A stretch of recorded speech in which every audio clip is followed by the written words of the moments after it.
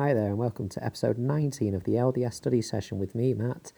And after yesterday's entry about fathers and fathers on Father's Day, I was just kind of pondering over a few more things that I'd thought about and read about and studied about, and just wanted to add a little more really to the thought of fathers and just how can they, what can they do each and every day to kind of be better. I think that every single person who is a father, who is honestly trying to do the best for their families, feels that they are failing. I mean, I feel like I fail as a father repeatedly, many, many times, and will probably feel like that many times in the years to come. But I think that we can all recognise that we're trying to do our best, but there are some things maybe we can try and improve on. I think it's important to remember that, after what I shared yesterday about the love that we should try and emulate from our Heavenly Father, that's something we can consider, but also just how in the way we interact with our children on a daily basis, the attention that we give them is an important aspect of this as well. The prophet Joseph Smith said this, quote, "I love my father and his memory, and the memory of his noble deeds rests with ponderous weight upon my mind, and many of his kind and parental words to me are written on the tablet of my heart." So clearly we can see here that the prophet Joseph Smith, he felt that his father had given him such a great example of love and attention and care and teachings in his life. And as fathers today, it's important that we try and do our best to spend that time with our family and to have that focus and attention and leading and actively lead and guide them. The prophet Joseph F. Smith said this, quote, "Brethren, there is too little religious devotion, love and fear of God in the home. Too much worldliness, selfishness, indifference, and lack of reverence in the family, or it never would exist so abundantly on the outside. Then the home is what needs reforming. Try today and tomorrow to make a change in your home." Now, when we think about, this, close quote, sorry. Now, when we think about this change that we need to make in our homes, it may be different. It'll be different for every family. One father or one mother will need to change one thing differently to other parents. And when I talk about the things I'm about to talk about now, it's important to point out as well that this doesn't just apply to fathers, although it is given in kind of like in relation to the fact it's just been Father's Day. It is given in the fact that what I'm going to share is from a talk in a priesthood session or conference, so directed mainly at fathers. However, it's important to remember that the things that are being shared now also apply to mothers and sisters and aunties as well, and grandmothers. So it's something that I just thought, it just really stood out to me. President Russell M. Nelson, the prophet of the church at this time, gave a talk in a recent General Conference priesthood session called "We Can Do Better and Be Better," and he's actually responding in direct response to a letter that he received. And actually, it's interesting because in the talk, it does reference the fact that this letter was received on February the 4th, 2019. So we're not talking about a historical letter that he's just bringing it up for the purposes of his talk. He is actually responding directly to something he's received from a member of the church today, in this year.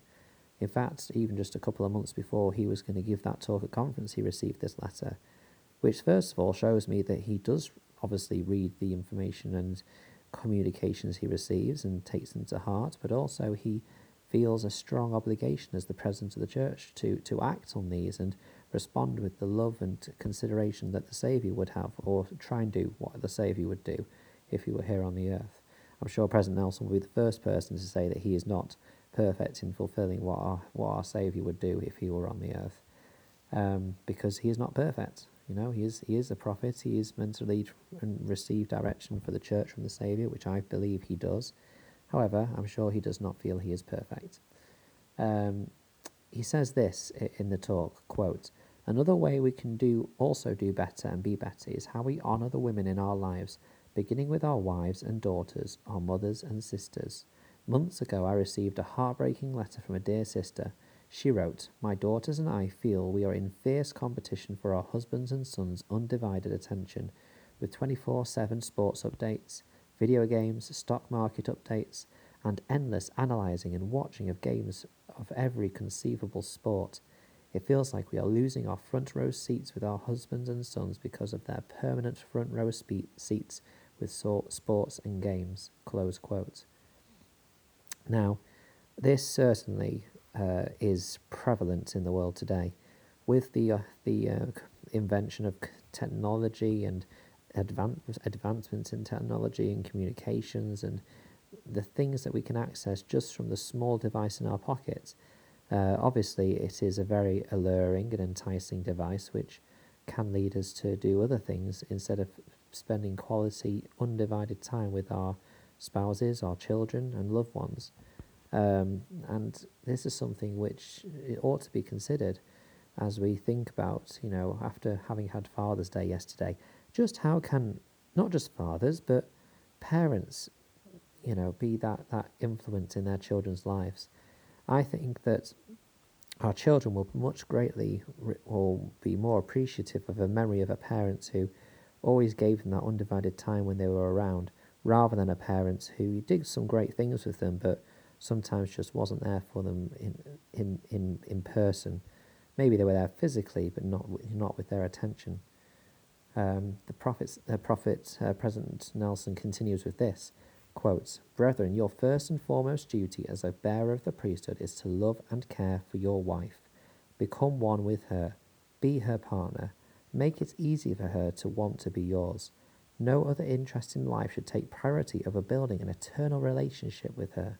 Nothing on TV, a mobile device, or a computer is more important than her well-being. Take an inventory of how you spend your time and where you devote your energy. That will tell you where your heart is. Pray to have your heart attuned to your wife's heart. Seek to bring her joy. Seek her counsel and listen.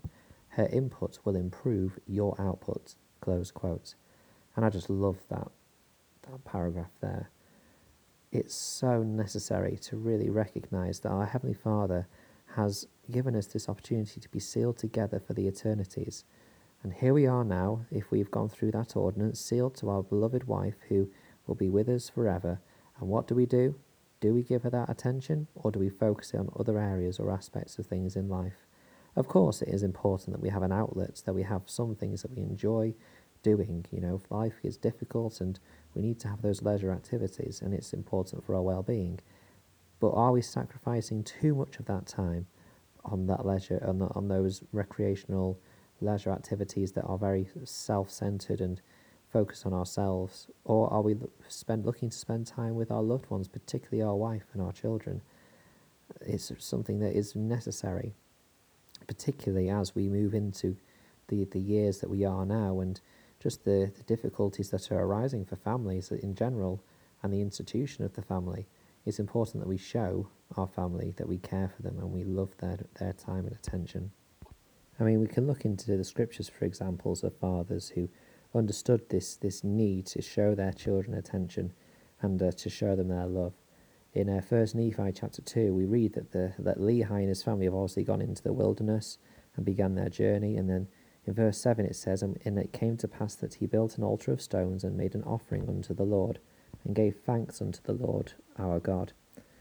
And then, as soon as Lehi has built that altar, offered prayer, given thanks to the Lord for the safety which he brought him and his family out of Jerusalem, it then says in verse 8, "And it came to pass that he called the name of the river Laman, and it emptied into the Red Sea, and the valley was in the borders of the mouth thereof. When my father saw that the waters of the rivers emptied into the fountain of the Red Sea, he spoke unto Laman, saying, Oh, that thou mightest be like unto this river, continually running into the fountain of all righteousness. And he also spake unto Lemuel, Oh, that thou mightest be like unto this valley, firm and steadfast and immovable in keeping the commandments of the Lord." The very first thing that he did, once he had given thanks to his heavenly Father, was carry out his duties of father and teach his children. And I think we can take great example of that from Lehi. He could have gone and done other things, but his first and foremost duty was to talk to his children and show that love for them. And I'm grateful for that example. I'm grateful for the words of our prophet, President Nelson, who has invited me as a father, but also others as fathers, and also others as mothers, and grandparents, and uncles and aunties, who are in a great position to be able to support, strengthen, and love our Heavenly Father's dear children, just how can we, show that attention and love and use our time more effectively? I'm grateful that for those that have listened to this episode today. Please share your thoughts at Matt S. Roberts 90. If there's anything that you thought that you learned from kind of Father's Day yesterday or anything like that, any promptings you received whilst you were learning about this special day yesterday, or if indeed you have studied anything else that you wish to share, I'd love to hear from you. That was at Matt S. Roberts 90. Thank you for listening, and until we meet again.